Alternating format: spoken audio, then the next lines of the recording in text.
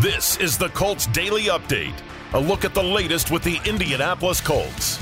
Now, here's the voice of the Colts, Matt Taylor. Hey, Week 17 is upon us tonight in the NFL. The Titans take on the Cowboys. Thursday night football, Tennessee on a little bit of a downhill. They've lost 5 in a row. They're now in second place in the AFC South. Only 2 games to play tonight. They're in danger of losing 6 in a row for the first time since 2015. The Colts, meanwhile, they're on the practice field today. They're getting ready for their matchup on Sunday against the New York Giants. The Colts check in 4-10-1. The Giants 8-6-1. And if the Giants win on Sunday over the Colts, they will clinch a playoff spot in the NFC for the first time since 2016. That's the backdrop tonight. I'm Matt Taylor, joined tonight. It's Thursday, so JJ Stankovitz from Colts.com is here as well. JJ, happy December 29th. I think you and I are the only ones working in Indianapolis today, brother. Hey, the content doesn't stop, even if it's around New Year's. And, hey, we're going to be in New York City, New York adjacent on New Year's Eve. Yep. What time are you going to bed, and why is it 9:30? I wish it would be a little bit later than 9:30, but not much, to be honest with you. It's going to be pretty nice to have. I mean, I always say on the road with 2 kids at home, and I never say this in front of my wife, so I hope she's not listening, but to get a solid 10 hours of sleep in a hotel room by myself is pretty clutch on the road. Last opportunity we have this year, so better take advantage that's exactly right. of it. And even though we are probably as close to Times Square on New Year's Eve as maybe you and I will ever be, I have no interest. Still no desire. That's Absolutely no interest in going there. Where do people go to the bathroom? Honestly, where do they go to the bathroom? Like your shoulder. Stadium Pals?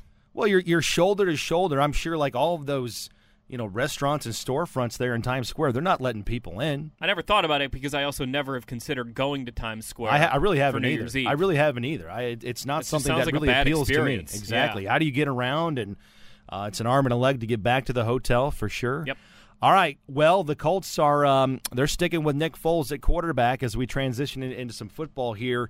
2 games left. Obviously, the offense did not go well on Monday Night Football with Nick Foles at the helm for the first time this season.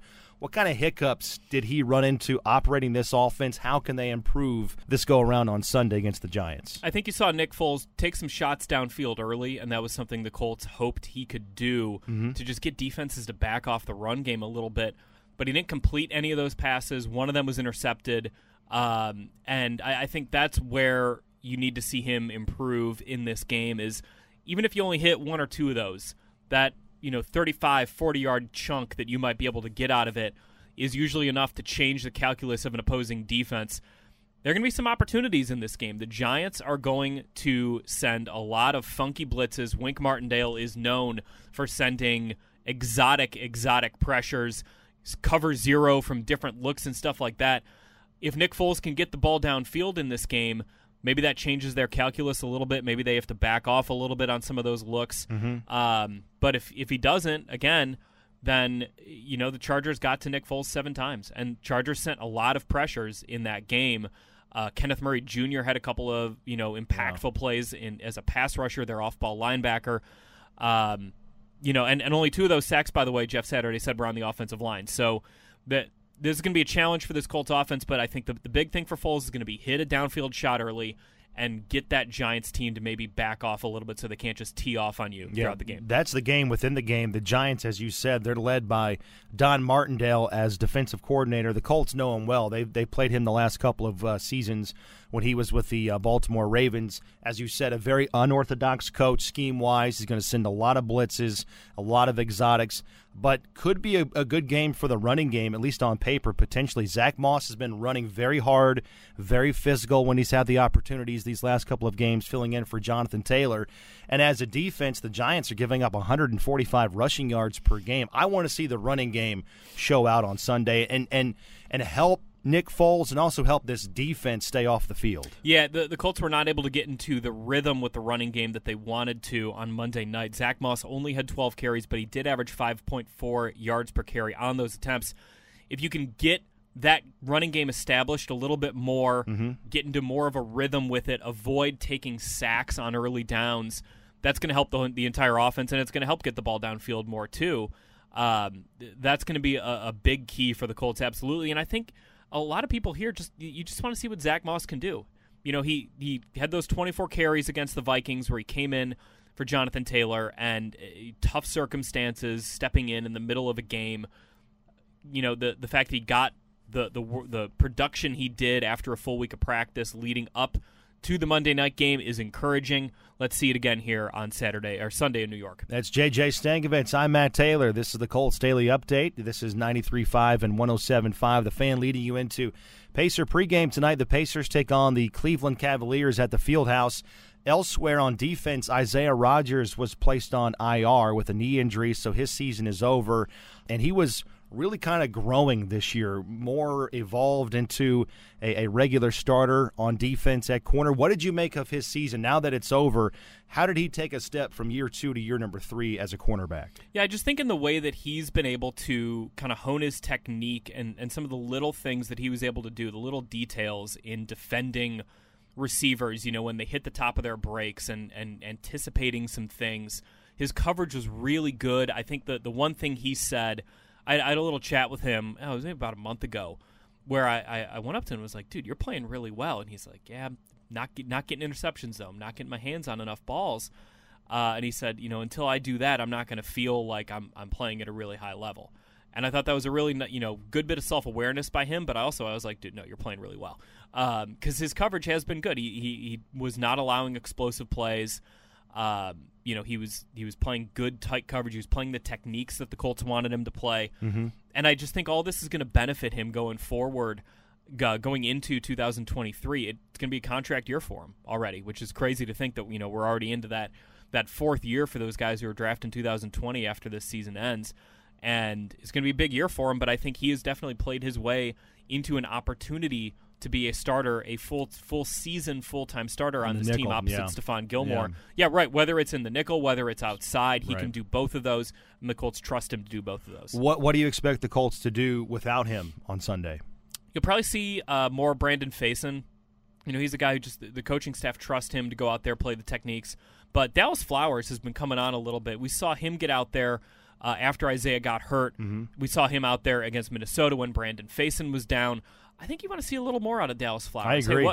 He's athletic. He's he made quick. The team for a reason in training camp. Absolutely, let's do it. Mm-hmm. Yeah, give him an opportunity over these last couple of games. Right. See what you got in this kid because there's no downside to playing Dallas Flowers and seeing what he can do. This is an undrafted rookie. It's not like he came in as a first round pick and there are all these expectations. He said it. No one expected him to be here, but he knew he could be here. He knew he could do it. He is a kid who does not lack in confidence, does not lack in athleticism and talent. Really interested to see what he can do if he gets an opportunity over these last couple of games. All right, let's go back to the Giants. As I said at the top, they're looking to clinch a playoff berth for the first time since 2016, but they have, if you look at them, they've got a 28-point differential on the season, a negative 28-point differential, meaning they've been outscored by that margin on the season. And this comes with them playing a boatload of one-score games. So it's kind of a little bit of an outlier there. What's up with that? What do you make of the Giants going into this game? Couple of things. I mean, the first thing you kind of need to get out of the way is, yes, there's probably a little bit of luck involved here. There's luck involved with the Minnesota Vikings winning as many one-score games as they have won. Usually, winning one-score games do not go year to year. It's tough to do it back-to-back years to win the amount of one-score games that the Giants and Vikings have won. But the other part of it, and I think the bigger part of it, is that Brian Daboll is a really, really good coach.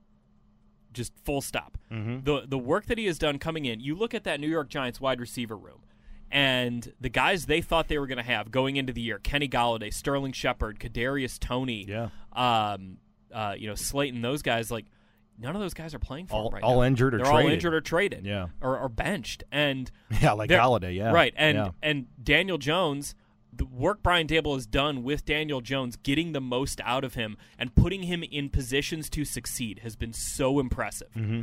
The work that he has done there. Now, it helps that you have Saquon Barkley, who's a very good running back. Andrew Thomas is a very good left tackle. They've improved their offensive line. Evan Neal on the other side was a top 5, 6, 7 pick. Mark Lewinsky's over there now, right guard on the interior. Yep.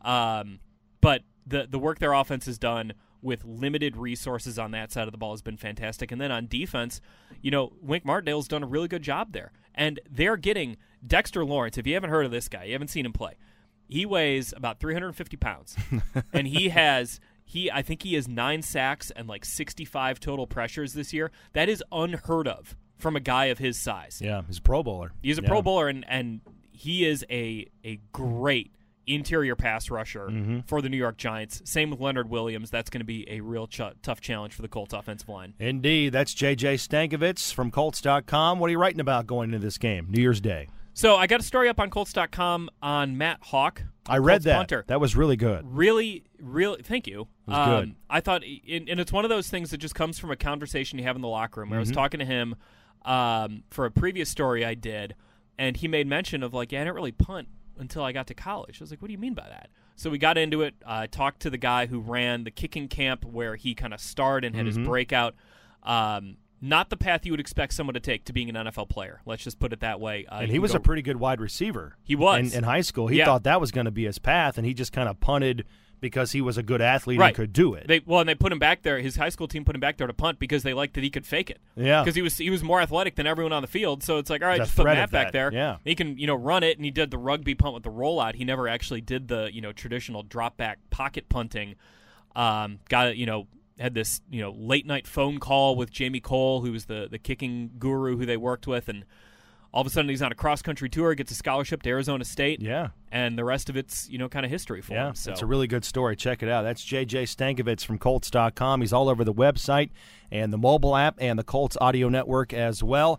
JJ, have fun doing whatever you're doing on New Year's Eve. You will not be in town. You're not going in Manhattan, so enjoy your Cherries Jubilee wherever you get it on New Year's Eve, and stay sharp, stay up to date on everything on the website, and we'll talk to you on Sunday, my friend. Can I also make a dad joke, Tandy? Oh, love it. Talk to you next year, Mate. It's always a classic, right? You got the babysitter. See you guys next year. See you next year. Ta-da! Pacer Hoops is next. Pacers and Cavs at the Fieldhouse. JJ, I'm Matt Taylor. This has been the Colts Daily Update here on the Fan 93.5, 107.5. Good night.